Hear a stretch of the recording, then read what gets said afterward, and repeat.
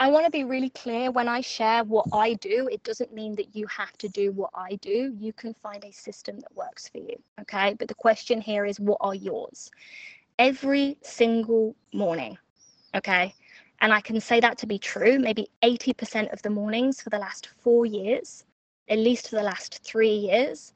The School of IH was born August 3rd, 2023. So it's 3 years old, August 3rd, which is another reason that the in-person training is super special. It's on our third birthday. I know it feels special. It's like third birthday, year 3, 2023. I just feel like that's exciting. 333. So every single morning I wake up and I write down my goal. Okay. And my goal might be, it might be a revenue goal for that month. It might be a long-term goal. It's like whatever I'm working on, right? So when I was making 1 million for the first time, I would write down, my goal is to, or I'd write down, I'd do the Bob Proctor phrasing. I'm happy and grateful to have made 1 million, right?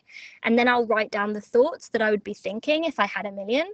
Right, in my bank account, I'd be thinking like, oh my God, I can do everything that I want. I'm just such a powerful creator. And what I would find is, as I wrote down those thoughts and I really got into the mindset of that, is that my frequency would start changing. So then I would start identifying that feeling. Okay. Here's a quick crash course on manifestation.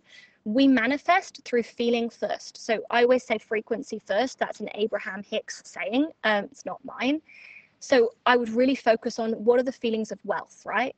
When I feel wealthy, and for me, I want to be someone that's peaceful and wealthy. I'll feel peaceful. I feel safe, all of these things. So I'm creating the environment for my strategy to work before I even begin doing the things, right? And then I ask myself, okay, I am a business owner that's made 1 million. What are the 6 activities that I would do, right? And then I write down the 6 activities and I'll ask myself, okay, which of these feel in greatest alignment today? And I commit to doing 2.